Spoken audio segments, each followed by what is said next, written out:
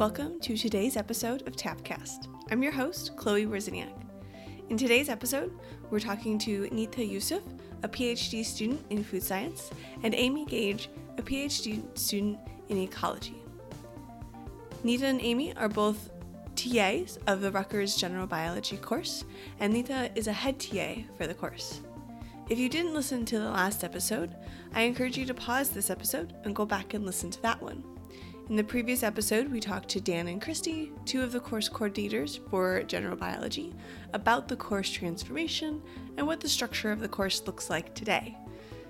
In today's episode, Nita and Amy give us more in-depth information about what's going on the ground. I asked them about their roles as TAs, the training provided as part of being a TA for this course, and some advice that they have for TAs from things that they've learned in their time as a TA. Let's get started.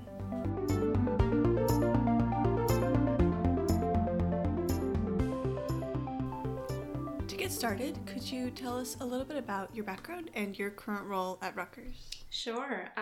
My current role at Rutgers is a graduate student. I'm working on my PhD in sensory evaluation of foods as part of the food science degree. For my background, I just never thought I would be in food science. I graduated with a major in biology from Manhattan College in 2012. And then I fell into this position at PepsiCo in which I was a qualitative researcher, research assistant, I should say, at PepsiCo. And that just opened up this whole world of consumer research for me, and I liked it so much I decided to go to grad school for it. So I came to Rutgers in 2014, where I got really lucky with a teaching assistant position with the general biology course, and I've stayed with that course ever since. So I spent a few years as a TA, then the assistant head TA, and I think in the last probably couple of years, I've been the head TA for the course. I'm a fourth-year PhD candidate in ecology and evolution here. This is my fourth year as a Gen Bio TA. For my research, I study plants that grow on coastal sand dunes and how those plants could best be used in restoration of sand dunes to protect inland communities from destructive storm surges. My background, I studied biology and art at a small liberal arts school.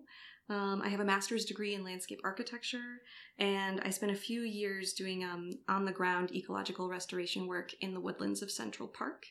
And thinking a little bit about what I'm going to do after grad school, I've started an ecology-based landscape design business, and my goals are creating and improving habitat for local wildlife. And one of my specialties is actually in native plants that are both delicious for humans to eat, but that also support vast food webs. So if anybody's interested in that sort of intersection between people eating plants and animals eating plants, you can check out my Instagram at Graze the Roof. Now, to lay the foundation for the conversation a little bit, could you talk a bit more about what your role is within general biology as far as being a TA for the course is concerned? Well, I guess I'll start because there are more TAs than head TAs. And one of the things that we do is, I think there are 26 of us this semester, something like that. And so we have to basically be interchangeable. So any student is getting the same level experience with any of us. So that means we have to put in a lot of work becoming the same level of TA. And then if someone's sick, we can cover and switch pretty seamlessly. So what I do as a TA, my biggest role is in classroom management. And then a big part of that is encouraging student buy-in. And that goes in hand with easing that transition from high school into college and looking at the methods that students used and relied on and were very successful in high school that we know is not going to work for them because of the quantity of GB material and also the types of exam questions. While they might have a lot of experience with multiple choice exams, the types of questions that they're seeing in Gen Bio are very new and very challenging. And so trying to ease that transition is a lot of what I do. There's very little grading for a Gen Bio TA to do, which is great. But we don't get off that easy because all of the time that we would spend grading is actually spent mastering the material that's in the course. We have to be the very best student.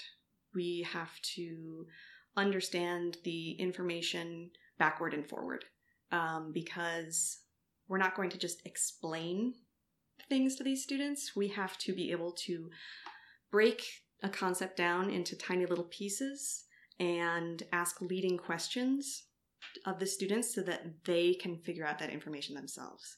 So in order to do that, you have to know it really well.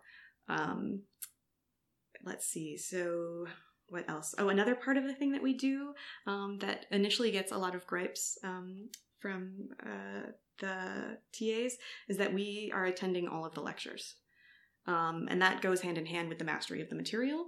But additionally, we are an important model for the undergrads to see. So we don't just go and sit in the back. We have to sit in the middle of the lecture hall, and we have to model good note-taking behavior. We have to if there's students around us that are being distracting and disrupting, we can kind of say hey, knock it off. And so that's an important role that we do each week that does take up a lot of time, that we don't have to spend grading, which is nice. Yeah, I think that's it. We'll talk more as things go on, but those are the key steps. What do you do? I ask myself that question every day. What am I doing? So I'm sure Christy and Dan previously talked about the structure of how many TAs and head TA team, how that goes. But just to reiterate, there's about, and my numbers are going to be a little off, but there's about 2,000 students who take the general biology course every year. So that's divided between Gen Bio 115, which is the first part of the course, and the second one as well. These students are divided into sections of about 25, 26 maximum.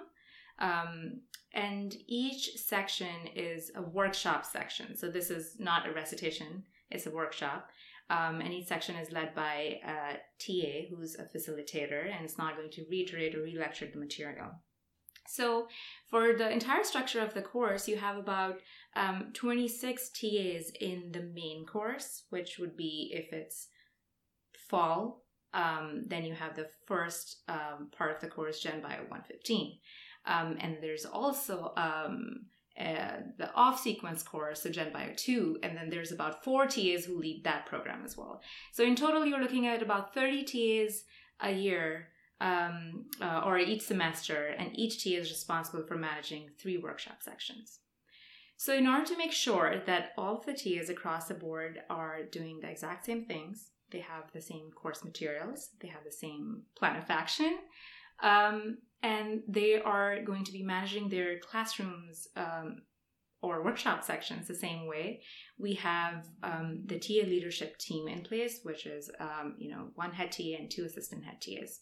So what my responsibilities look like they're really interesting because they kind of connect with my research and my career as well. So every week, once or twice a week, I would meet with the assistant head TAs and the faculty instructors who teach the course and the course director to go over the plan for the following week. We sit in a room, we discuss the agenda, all of the course materials we're going to be sharing with the students that week, what are we going to be doing with the TAs. Every single thing gets reviewed, discussed, and the whole goal is to go in with a plan when you present that material to the TAs. We try to anticipate the maybe the issues that we'll have or where the students or the TAs might get stuck as well. But the main idea is to be prepared before you present the plan of action to TAs. And then the following day, we meet with the TAs. So we have a prep every week in which we run the workshop as it would be run with the students. And one of the goals over here is continuous improvement. So I mentioned earlier that I work in sensory evaluation of foods. As a sensory scientist, we use human beings as instruments. And in consumer research or in product research, both accuracy and precision are really important when you're using human beings as instrument. So there's never really anything that I'm doing that I'm not thinking about, how can I improve this process? How can I change this for it to flow better, for it to be smoother? And one of the jobs I have as a head TA is to be looking for those kind of opportunities. How can we make our curriculum, and this is really Christy and Dan's job, talking about the curriculum, but we really are a flat team. How can we improve the material we're presenting to the students so they understand it better, but that it also fits into other courses? How can we design our activities so that it's going to facilitate learning? And not just, rote memorization, but it's actually going to give students the tools on how to effectively learn. So I would say, if you exclude the routine work, so building questions or building think, pair, share type of questions or assessment materials, the way I see my job is the continuous improvement of materials, of our processes. And lately, as we've gone through, various iterations of the course and year after year, we find something to improve upon. I find that we've kind of made the process so smooth that now we actually have time to look at other issues that maybe we couldn't look at before. For example, professional development of our TAs. Or team development within, so the TAs are working within teams. How do we equip them with tools to be better team leaders, but also work better as a collaborator? So so part of my job now, where actually I want to take my job, is to also focus on some exercises that will make our TAs not just teaching assistants, but also apprentices, so teaching apprentices, if they want to go into academia afterwards. Did I capture it? Yeah. I'm sure I'll come up with something more. Yes, and I would have to say that Neetha is actually really fantastic at her job. It's been amazing over these 4 years seeing the way that the course is transformed and how much more training is offered these TAs. And one of the really great things that they've done throughout, and which might be partially responsible for some of these constant evaluations, is at our teaching assistant prep meeting that we do each week, we always fill out little papers that we give to the head TAs that say, what are the topics that your students struggled with the most? And what are the things that you struggled with the most this past week? And I've seen those little comments make their way through the head TA team. They get passed on to the directors of the course. And I've seen changes made. If students are constantly struggling with the endosymbiotic theory, I've seen that take shape in the way it's presented to the students and also the way that we work with that material in workshop. And it's been really great to see that in countless topics, how that's evolved over time. And they're not a lazy group. They just keep making Gen Bio better and better and better. And it's been really great too, because they foster an environment where before I said that we need to be interchangeable as far as the face that we're fronting towards our undergraduate students. But once we're as a team, we don't feel interchangeable. We feel heard and valued, and they take our feedback and our suggestions and they implement it into the course to make it better for everybody. So it's amazing that it works with all these people. I'm happy you feel that way. I feel the same way. It's really, so as I'm getting my degree in food science, Some of the food scientists go on to become product developers. And I always say that I think that is such a rewarding job to be in, because you're working on some product that's probably going to be on the shelf in the market very soon, and you get to see your baby out there in the world performing. You don't always get that kind of validation and satisfaction if you are in academia, because often your projects take a really long time to get executed and be completed, and a lot of times that's going to be academic research, and maybe you won't see that. So I find that being in the Gen Bio program, it works for me, because we work on material, we work on changes and improvements that we see implemented every single week, every semester. We're constantly improving, we're constantly changing ourselves to meet the demand of the students, meet the demands of the job market as well. So where we focused a lot on helping students learn, I think that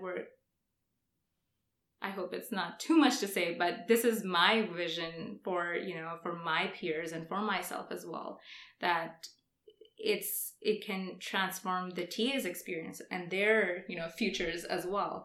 I think that being in the Gen Bio program, you really can take this position wherever you want it to. Of course, you're going to be working with the material and learning how to work with that and how to facilitate. But this kind of job is going to be valuable for you regardless of whether you're going into academia or in the industry. So you both mentioned these weekly meetings, weekly training sessions. I'd be really interested to hear a little bit more about what goes on during those meetings. So you walk in, and what exactly is happening? Do you want to? Sure. I'll let you fill in any gaps, because sure. You actually, it runs sort of like workshop, but instead of having undergrads as the ones doing the work, it's the TAs that do the work, and then the head TAs facilitate that section, much like I facilitate my other sections.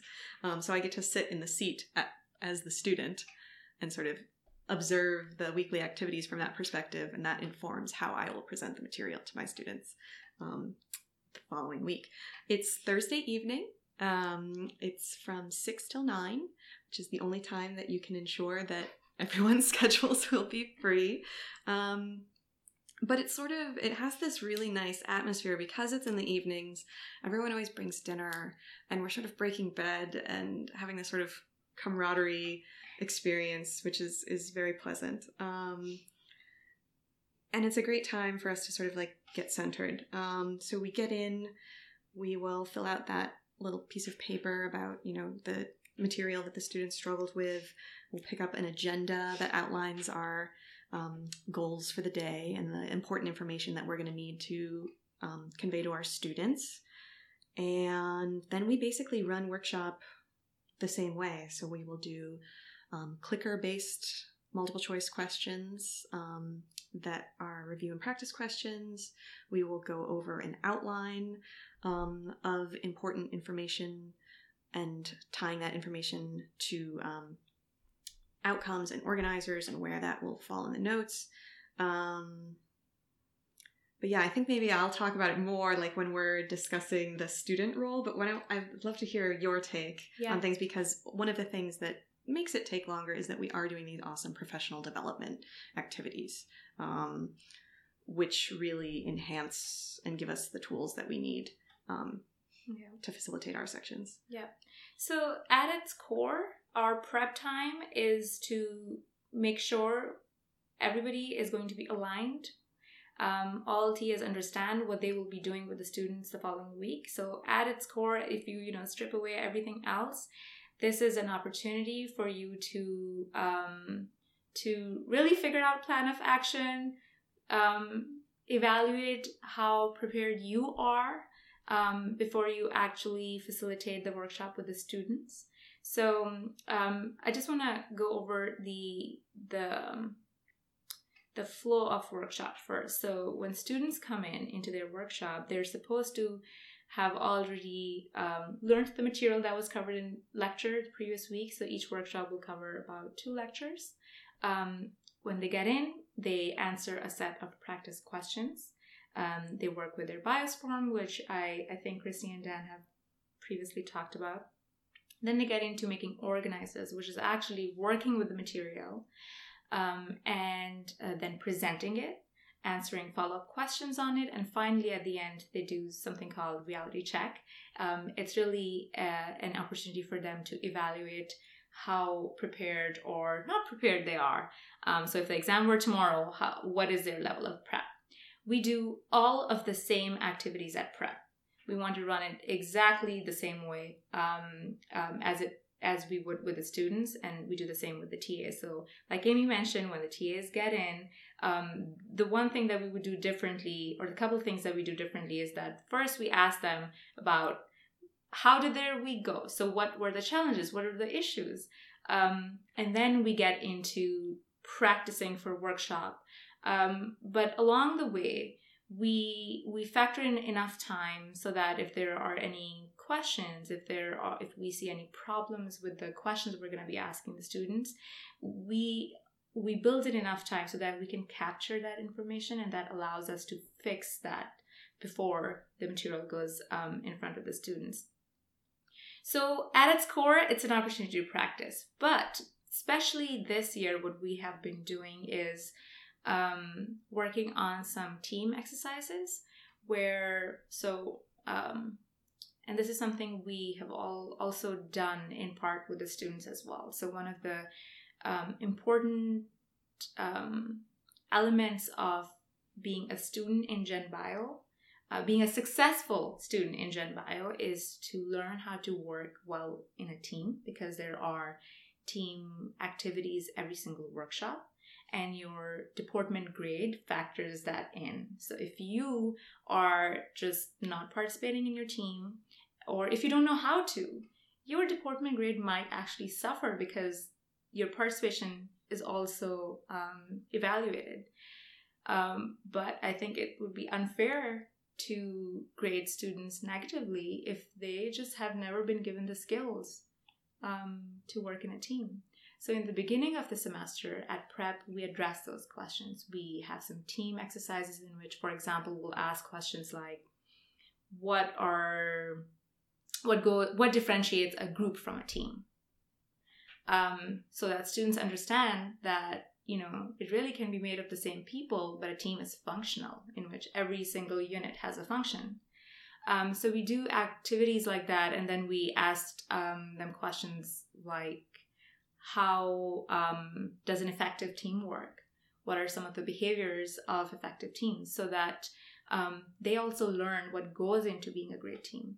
So because we want to do these activities with the students, we do them first with the TAs, because TAs also work in teams. So the reason I'm bringing this up is because in addition to practicing with the course material, course content, we work on the soft skills as well that are needed to be effective TAs and also effective students, so that they can have a successful time in Gen Bio. What did I miss? I'm sure there are other team activities as well. Before I lose this train of thought, Amy actually had really great feedback when we were doing a exercise on de-escalation techniques.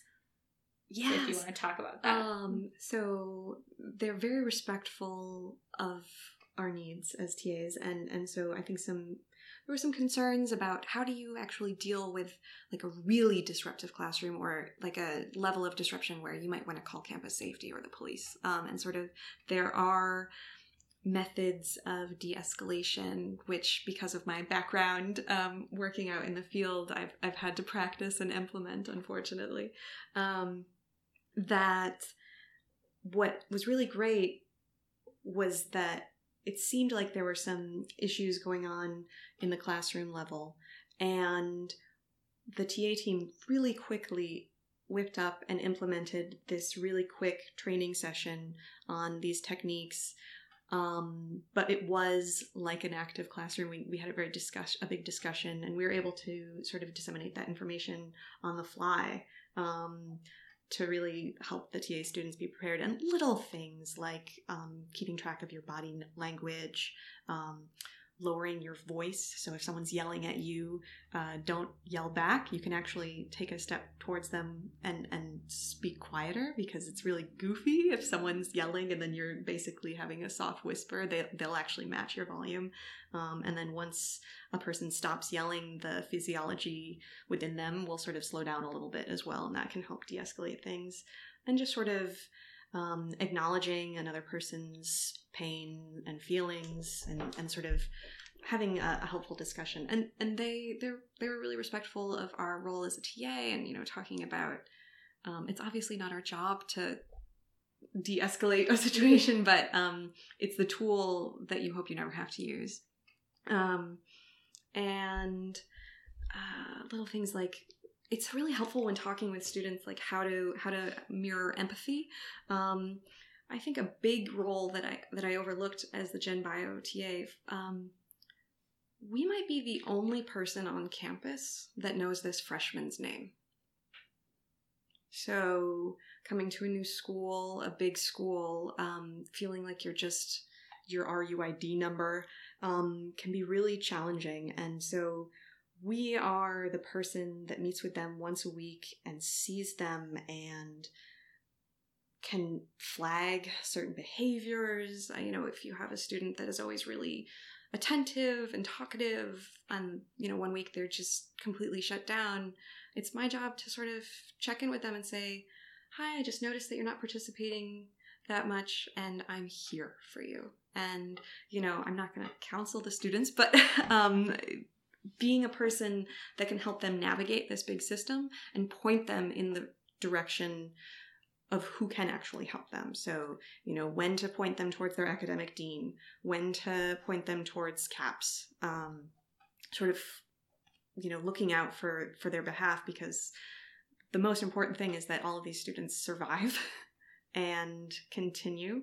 And, whether or not they stay bio majors or go on to be a doctor or not, we're setting them up to be prepared for the rest of their academic careers, but we're also teaching them these soft skills that are going to set them up for the rest of their careers in graduate school, in medical school, out in the real world, just being a human being.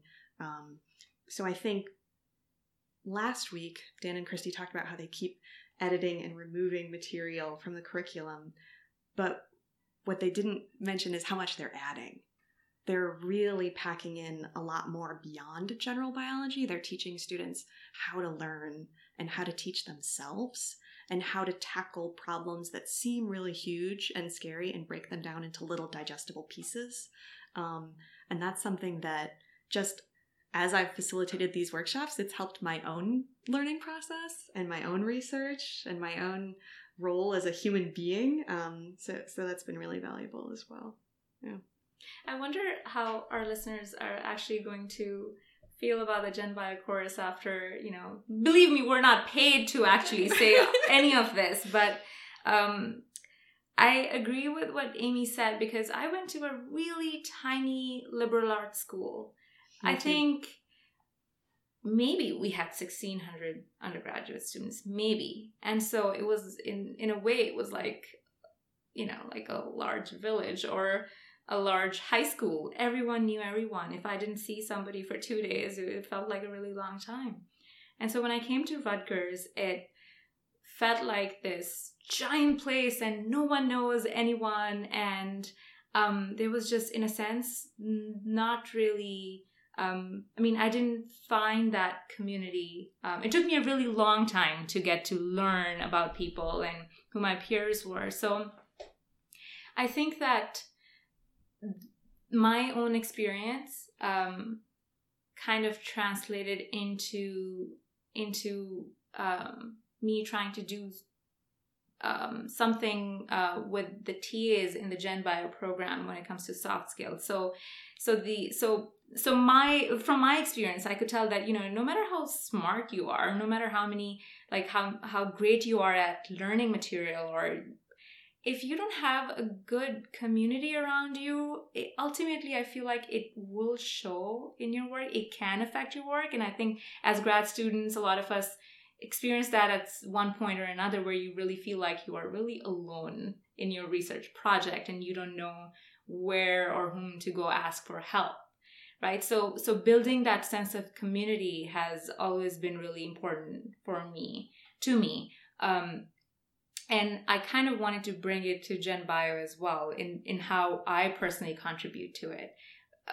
I want to set up my peers for success. We expect our students to be successful, but we are giving them the tools that are going to set them up for success. So just like that, we want to do the same with the TAs. We want to set them up for success. So of course, that means, going to lecture, learning the course content, learning how to facilitate workshop, but also the soft skills that go with it, and like Amy was mentioning, de-escalating a situation with a student who might have some sort of crisis going on outside of workshop.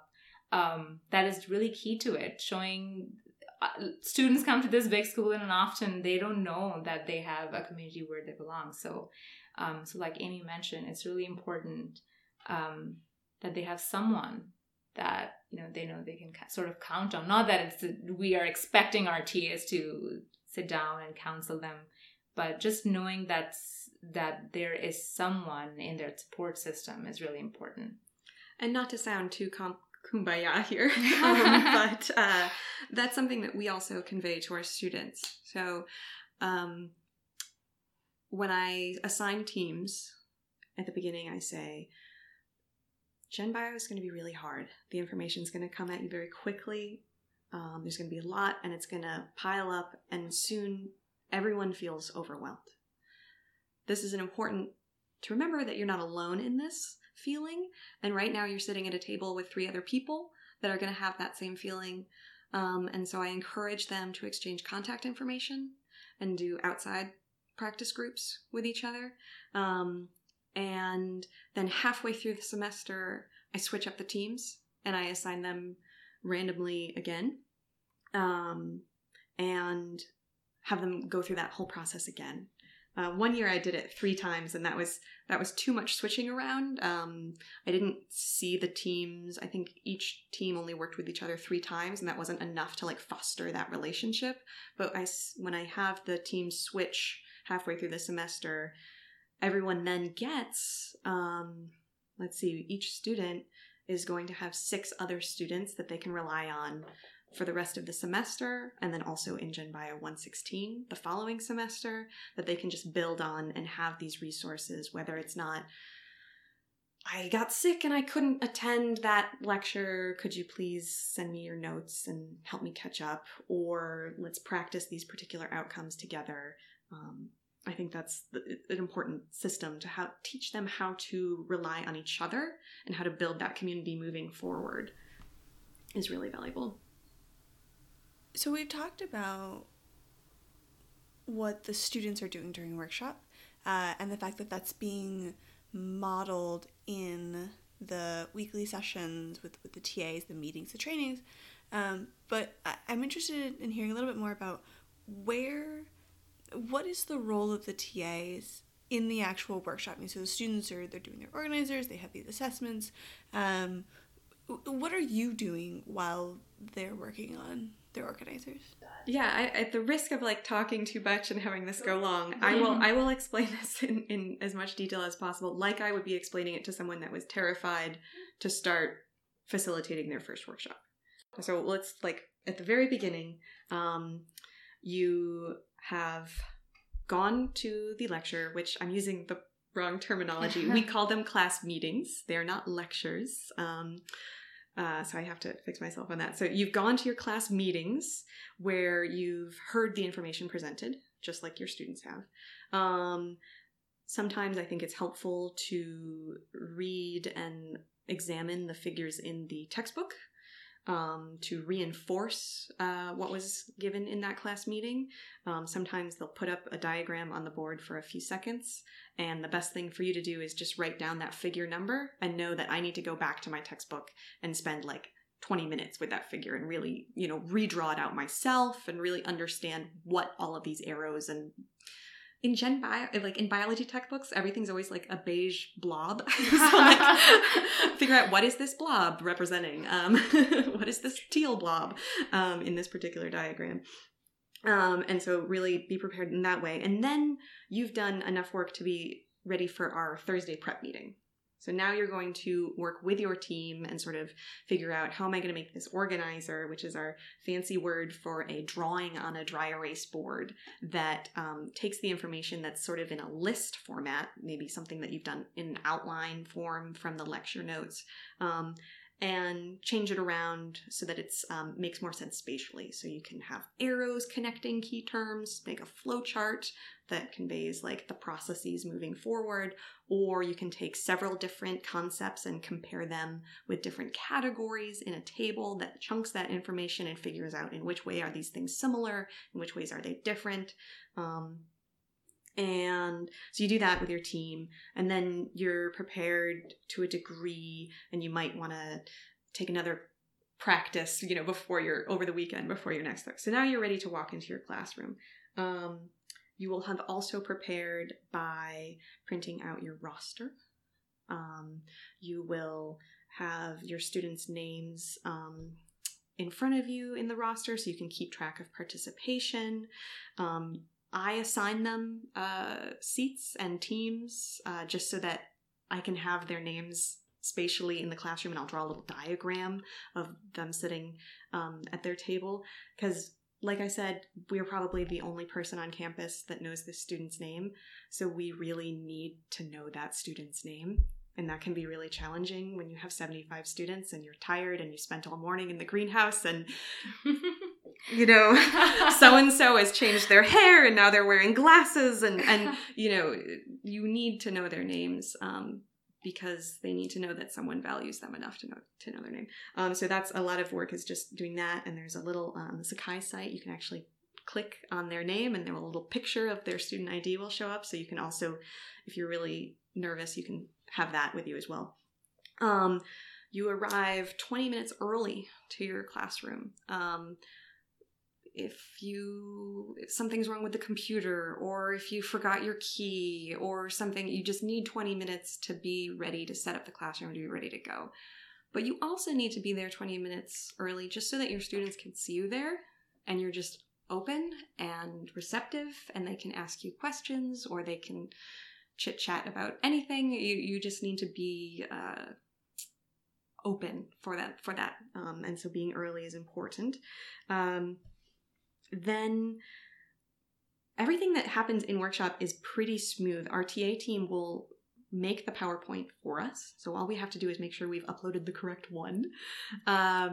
We can run it, and for the practice questions that are multiple choice exam style questions, we just push a button and they run automatically. But there is the 3 first ones are multiple choice review questions that are any material from previous workshops, and then there's 3 team practice questions that the students will first answer by themselves individually, and then they'll have an opportunity to discuss it with their team, and then they can have sort of a brief discussion with the class about that. So you need to be looking at those questions ahead of time in order to understand what the correct answers are and how to lead students without telling them the answer, how they can get to that correct information. And then a lot of this is as far as getting them to understand the importance of all these sort of strange new things that we have them doing. So we have this thing called the BIOS form. And the BIOS form is fantastic. It's an organizational tool that takes all of the key concepts. So when they were in the class meeting, they saw Roman numeral 1 was this topic, Roman numeral 2 was this topic, and then we had some subtopics A, B, and C.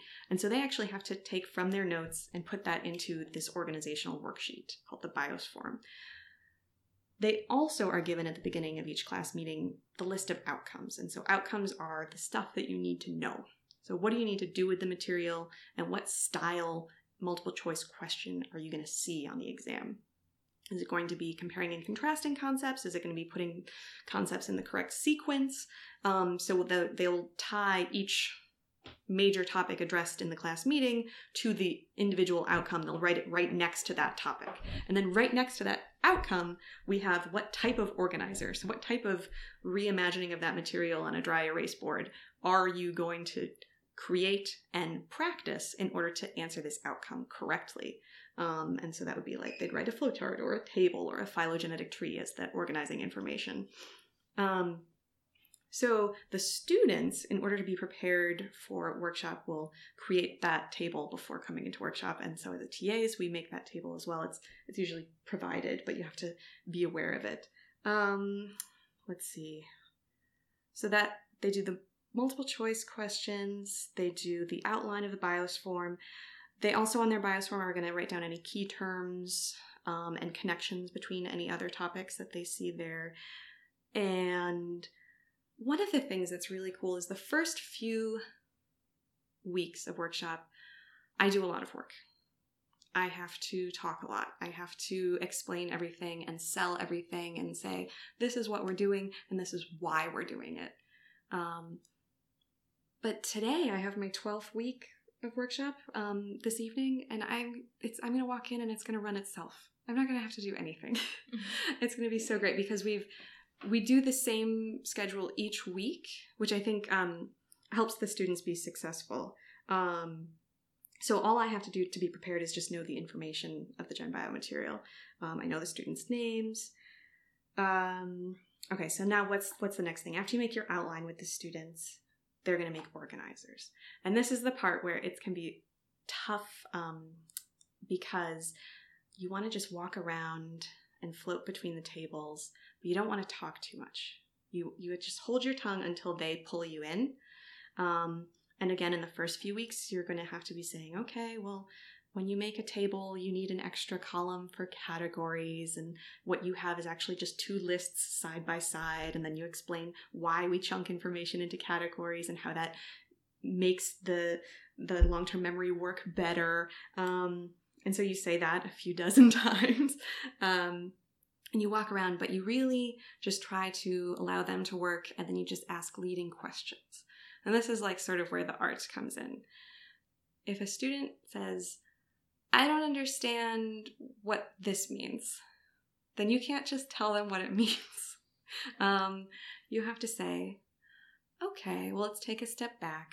What does this concept mean?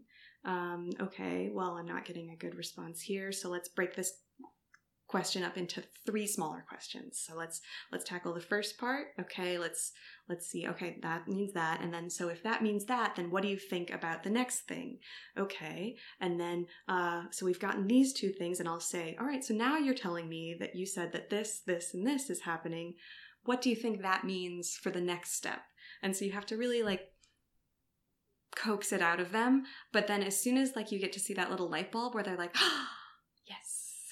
And sometimes it can be even more hand-holding than just asking leading questions. We can say, okay, so if you're really, really struggling, I'm going to ask you questions about how prepared you feel for workshop. I'm going to open up your notes and we're going to say, okay, can you show me in the notes that you prepared from your class meeting where we talked about this general topic? Okay, I see that there. Now let's take a peek. What does that say there? Okay, so what do you think that means for that? And did you open your notebook before coming to workshop? So how do we become prepared in order to work effectively as a team?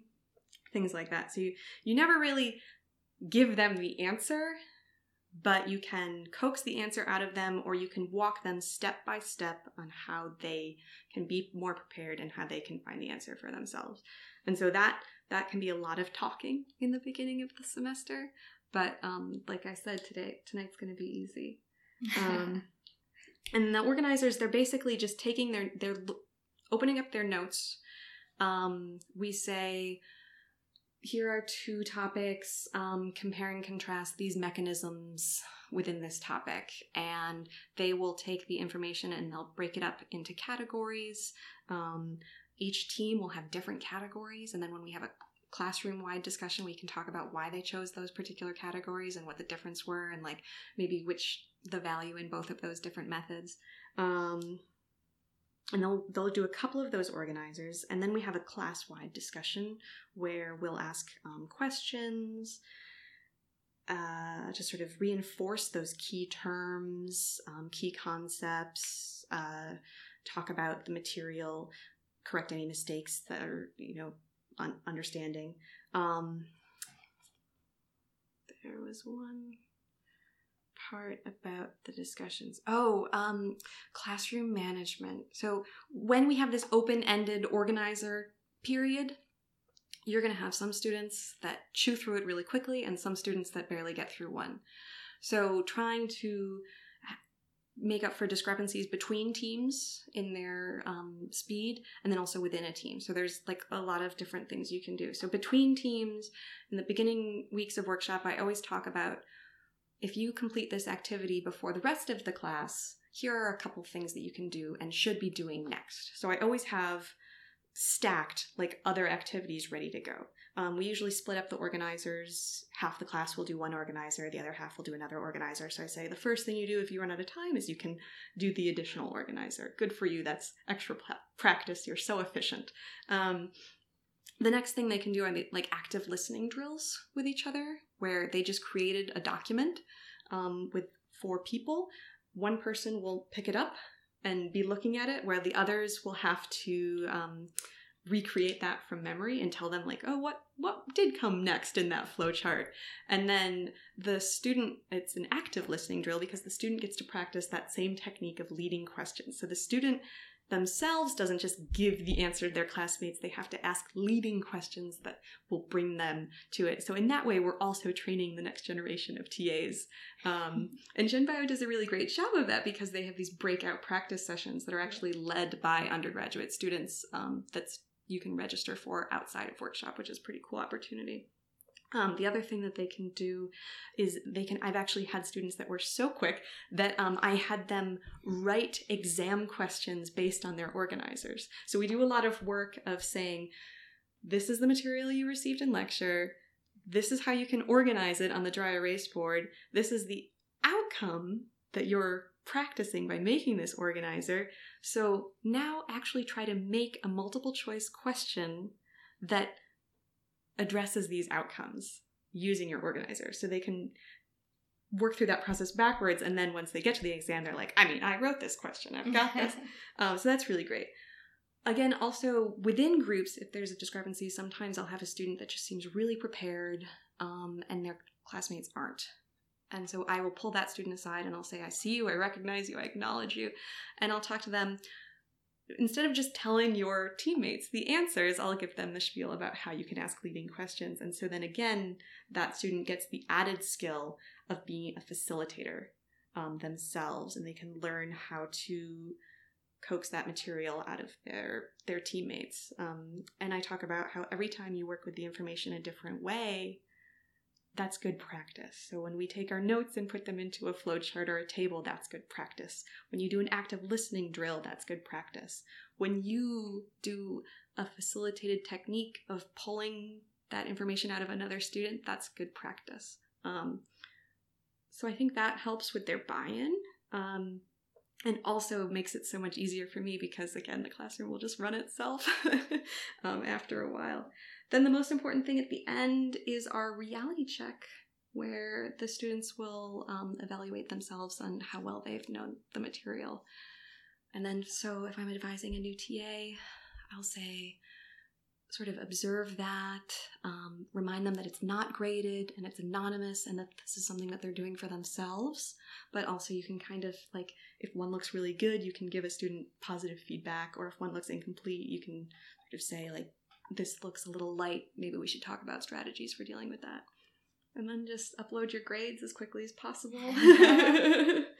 and move on from there. One of the things that we do is a shadowing program, which is really good. So you actually get to, like, a new TA can just follow a more experienced TA around the classroom. They have to do it twice a semester, but they're open to do it as many times as they want. That was a lot of talk. It was very comprehensive, but I'm sure we could add more to it too. That was really great. So it sounds like during these workshop sessions, the students are actually doing a lot of work. That's actually why we call it workshop. I love that. So And I feel like I ask this question every episode, but it's such an important question. And that is, have you had any difficulties with student buy-in? You know, if a student comes in and says, well, you know, I'm supposed to be here absorbing information. You are supposed to be teaching me, or therefore you should be lecturing or whatever. Why am I doing the work? And if you have had that challenge, how do you overcome it? How do you push back on that perspective of the student and show them that this is valuable? I'll start, and Amy, you can add. Yeah, so I do think we experience issues with student buy-in, and I think we see that when students don't believe us when we tell them that everything that they really need to know in order to do well in exams is right in front of them. So students want to get through the course, they want to get a great grade, and they want to move on. So the most common question that you'll get is what's going to be on the exam. But if they use their bias form, the information is right in front of them. At the beginning of the semester, I think actually it's in either their course policy or the syllabus, there's a list of outcomes. And outcome basically just means what can you do with the material. They have a list of outcomes for the rest of the semester, so that information is given to them at the beginning of the semester. There are tons of opportunities for them to practice with the material using questions and organizers. So we really mean it when we tell them that we've already told you what's going to be on the exam. So it takes a while for that to kick in, I think. There's another kind of buy-in that I want to talk about that it's not really in your question. Just like the student buy-in, I think we have issues with TAs also buying in. In Gen Bio, we make it very clear from day one that as a TA, you are not going to re-lecture anything. It is not your job to disseminate the material. It's the job of the course instructors. So what we want you to do is to facilitate student learning. And I think that also takes a while to sink in, probably by the mid of the semester or end of the semester, where they really understand that, you know, we want you to be a facilitator, not a lecturer. So I know I gave you more information than what you asked for, but it tied into the buy-in. Yeah, I think for buy-in, the students are really rational. When you explain why we're doing things a different way and what the desired effect of doing it differently is, they can see that it actually works. And the way that the course is designed is meant to show them often how it's working. Instead of having the exams be the first time they're tested on the material, we have those practice questions each week, so they're able to see, oh, I put in such and such effort into preparing for workshop this week and making my organizers this week, and I got such and such grade. But then when I put in more effort, I got this grade. And so they can actually see that week to week and how things change. And that's really valuable for them. So given that you're both graduate students in biology, presumably at some point in undergrad, you had to take something like this general biology course. So if that's the case, did you learn it in a similar format to how you're now teaching it, or was it different? And if it was different, can you compare the two a little bit? I went to a really small school. We had General Biology 1 and 2. There was a lecturer who walked through the material, and then we had exams. And that's it. There were no TAs, there weren't any recitations or any workshops.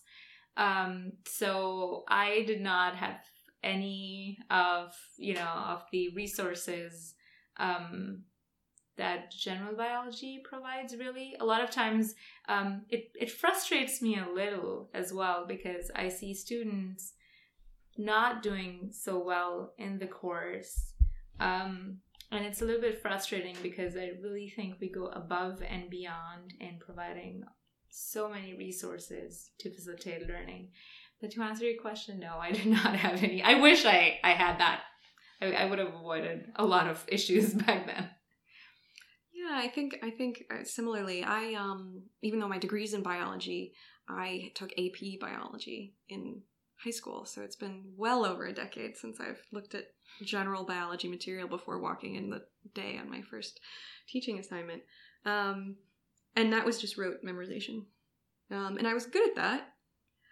But one of the problems with rewarding memorization with the old way that classrooms were run is that a large subset of the population gets left out, and we miss out on brilliant doctors and researchers in the future just because they weren't good at a multiple choice test.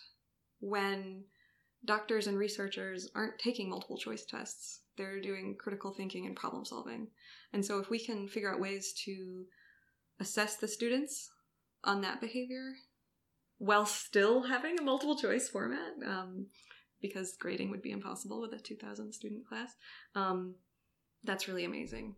And I think as we see more active learning techniques in the classroom, we're going to see the demographics of graduate students change in the future, because there was a lot of people that would have been left out in their early academic careers that are instead going to be put into this pipeline of higher learning. So to start wrapping up, I always like to ask if you have any advice for new TAs. And that could be a TA in general biology, but it could also just be a TA in any field. Your advice could be applicable across the board or very specific. But I just want to get a sense of your experience and you can share for the next generation. This is something that I learned. It really made sense to me this year. Earlier this year, I was looking for internships. And I put my resume to a bunch of websites. And if you are in the job market, I'm sure you know there's plenty of websites that will review your resume for free. And they'll give you feedback on, what does your resume say about you? And one of the things that I learned was that you may be contributing a lot, you may be doing a lot, but maybe your resume does not reflect that, because often how we think about the job market and how we portray our resume is that, is to make ourselves look good and to see what an employer can do for us, right? But I think a key question that a TA needs to ask is, what can you do for your employer? So at the most basic level, a TA is a way for us to pay for our school, right? But it can be so much more than that. This is what Rutgers is doing for me. They're paying for my school. But in turn, what can I do for Rutgers, right? This is a question that I think every TA should ask now, and also when later on after grad school they're going to be on the job market. Don't just think about how this is helping you. Think about how you can contribute to the program. So, because thinking that way, even though I think it was more subconscious when I became an assistant head TA, and it is now conscious as a head TA, I think it really helped me in my career, and also how I think about the course and how I see myself contributing to the course. So if there's a TA who's starting fresh, whether it's in gen biology or outside, I do think that you can take most jobs, in whichever direction you want to, if you start thinking of how you can contribute to the larger system. So, I don't know, Amy, what do you think? I think that's fantastic. My tip that I always give to new TAs and constantly am trying to remind myself is to not fear the quiet. So leave empty space when you're speaking with your students so that they can fill it in. Often when you're in front of a classroom or even on a podcast, your adrenaline can get going and you can switch into ramble mode and really just try to fill that empty, awkward silence. But that works in two ways, because if you have a question that you address your class, or the common mistake that people that are lecturing do is they say, oh, are there any questions? And they go, what? Okay, well, moving on. And so how long are you supposed to count? I forget. There's someone wrote a paper, did some research about how long you're supposed to count. You know, it's like 10 seconds or something, maybe 15. We say, does anyone have any questions? And then let that empty space hang there for a second. And eventually in undergrad, a student's going to fill that space, and it takes a moment. So leave them that space for them to fill it in. And it can be excruciating, but it's really effective. I agree with that. In one of the other courses that I'm TAing for, it's a lab course. And so the expectation is, and this is really what I've learned from Gen Bio, which I'm taking to another course, is that students are going to come prepared, and they will know the tasks for that day. And I do not spend time going over what we're going to be doing that, because by now my students have learned that if they don't tell me what we're going to be doing, we're actually not going to get started. So in the beginning of the semester, it was excruciatingly awkward when I would ask them, okay, so what are we going to be doing today? And 30 seconds, even a minute of quiet, and I wouldn't say anything until some brave soul who can't take it anymore just starts answering, and then other students jump in. So yeah, I think it works. It's very effective. That's a great tip. It's the great one. And that reminds me of something with buy-in that I think is really helpful that Gen Bio does, is the repetition. So each week the schedule is pretty much the same. So the students learn to expect what's expected of them. I think sometimes you have trouble with introducing active learning into a classroom when it's just a one-off, where they've been doing lecture and, you know, it's very efficient. And then all of a sudden the teacher says, let's do an activity. And, you know,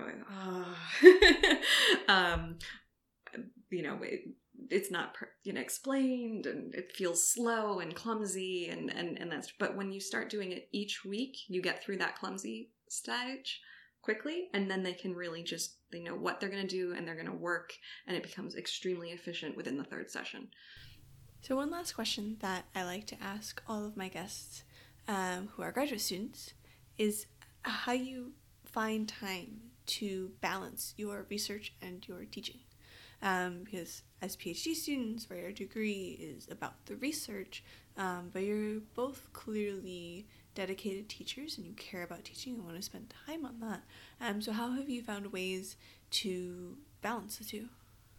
So anytime you have to split your time away from your research in order to TA, it's going to take it away. I mean, it's great to have a fellowship and to be able to spend all of your time on research, but that's not the reality for everyone, and that's the reality for pretty much no one moving forward. So I think this really sets us up for how to manage our time professionally when we will be our own PIs and running a lab, conducting research, but also teaching in an academic setting.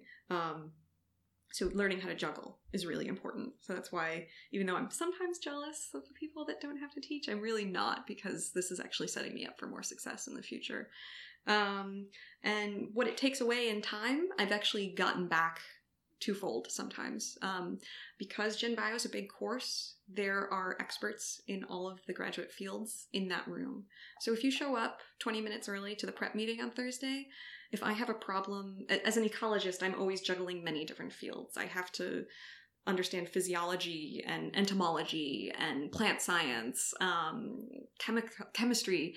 And if I'm struggling with something, I can go over to the table and say, oh, hey, so-and-so plant scientist, could you help me think through this process? And so having access to that room of individuals on a campus, like most academic campuses are very sequestered, and general biology is this amazing mixing pot that has actually informed my research and given me greater opportunities. So that's been really amazing.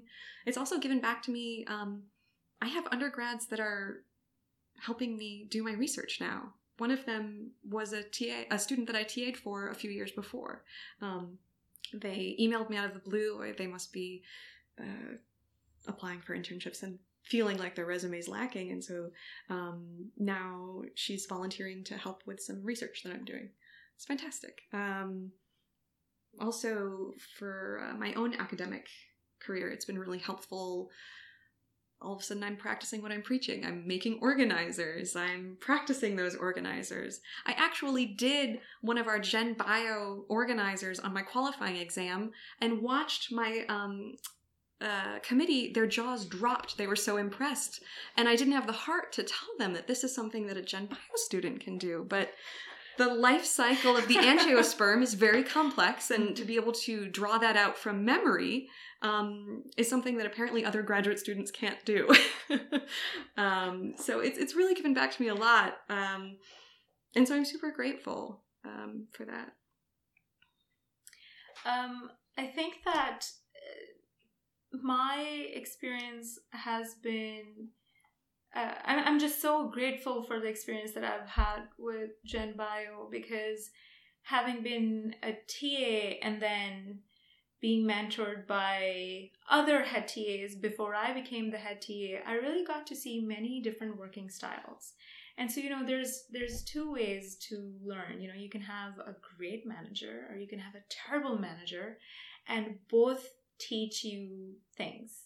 So you can learn what not to do, and you can learn what really works for you and how to be an effective manager. Well, I've been really blessed with having a great team and a great manager in the course. And I've really taken a lot of those lessons into outside of Gen Bio, into my own research. So I work with consumers, planning and executing consumer studies and even my own research. So as I work in consumer studies and designing my own experiments, I think that the kind of big picture thinking that being a head TA has instilled in me has really helped me in my own research, whether it's time management or not.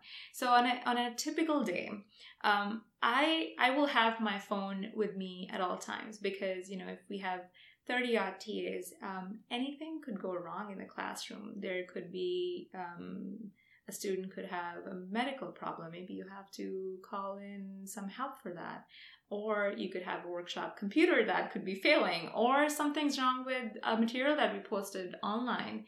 So in a way, I'm on call really during business hours, and that has taught me to anticipate issues and be proactive in dealing with them. And I think that is an amazing way of thinking for any scientist. So as I'm planning my own research and designing studies, I'm always thinking, how can I improve this? What if, something goes wrong? How would I fix that? How would I jump on that opportunity? So being a TA and then a head TA, they have been very different experiences, but both have really added to my training as a scientist. So yeah, time management can be pretty difficult and hectic, but at the end of the day, I think that it really is giving me more than it's taking. So I'm really thankful for that. One of the main takeaways from this course that Gen Bio does well, and that we can apply as practical experience for TAs, is just to constantly reevaluate and reassess and ask yourself what's working, what's not working.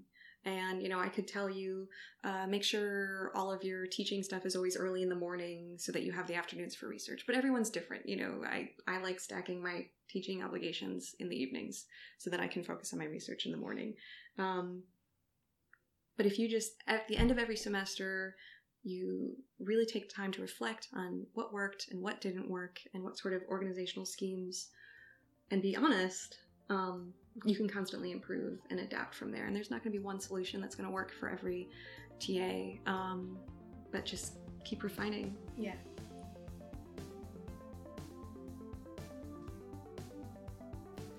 My thanks again to today's guests, Neetha and Amy. For any resources mentioned in this episode, check out our show notes, which are on our blog at taprutgers.wordpress.com. For more information about the TA project, you can find us on the web at tap.rutgers.edu.